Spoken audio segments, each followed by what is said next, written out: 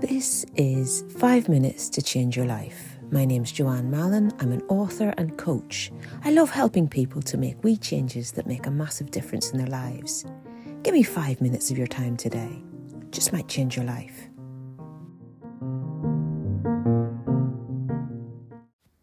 I find myself using the word adventure more and more these days. You know when you see something and then you can't unsee it and all of a sudden it's everywhere, like the number 23? Well, that's what adventure has become for me.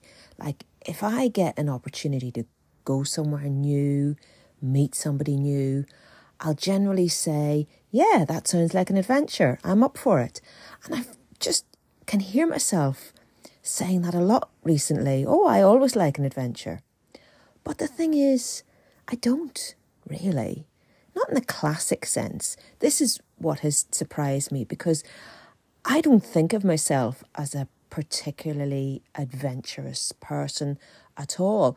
I've never trekked up the Himalayas or gone on a hot air balloon ride.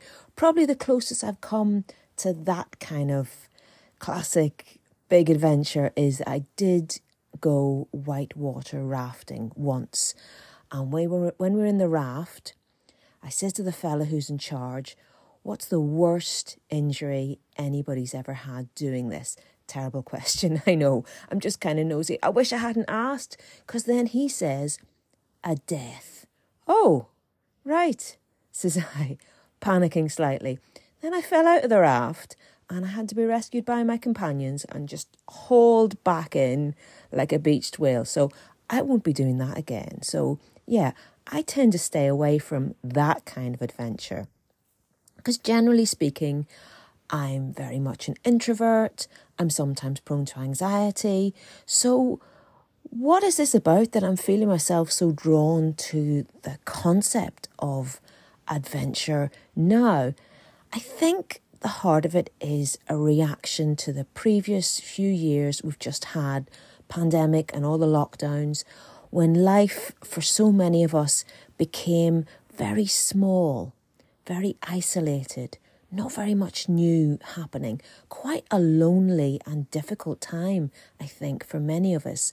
So it's not surprising to have a craving for the new now, because our brains benefit from new kinds of stimulation. There's loads of solid science on this that supports it and has proven that trying new things on a physical level is really, really good for your brain health.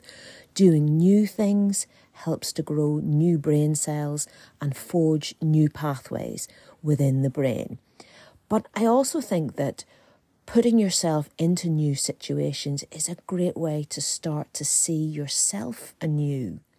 Step away from your usual path, even just briefly, and you'll get clarity on who you are and what it is that you need to do next in life. You don't get that clarity if you just stay within your comfort zone, looking at the same view all the time.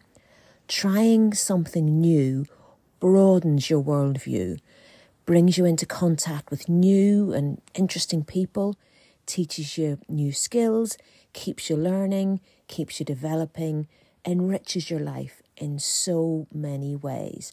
And all those benefits can happen when we do anything new. You don't have to go whitewater rafting or climb a mountain. Tiny adventures count too. And I think that's what I've been drawn towards recently.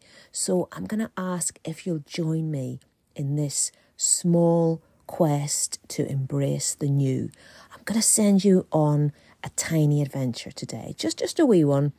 It's very simple, and it's simply to do something that you've never done before. So this could be just to walk down a street in your neighbourhood we've never been before. Could be going into a shop you've never visited. Could be eating something for lunch you've never tried before. Talking to a person that you've never met before, or even reading a page of a book that you've never opened before. You choose your own wee adventure and let me know how you get on. And of course, please share this with anyone you think that might find it useful or interesting. And if you found it useful, I would love it if you had time to leave a review or even buy me a coffee on Ko-fi, and I will include links to all of that in the show notes. So keep in touch. I'll talk with you soon. Have fun on your adventure today.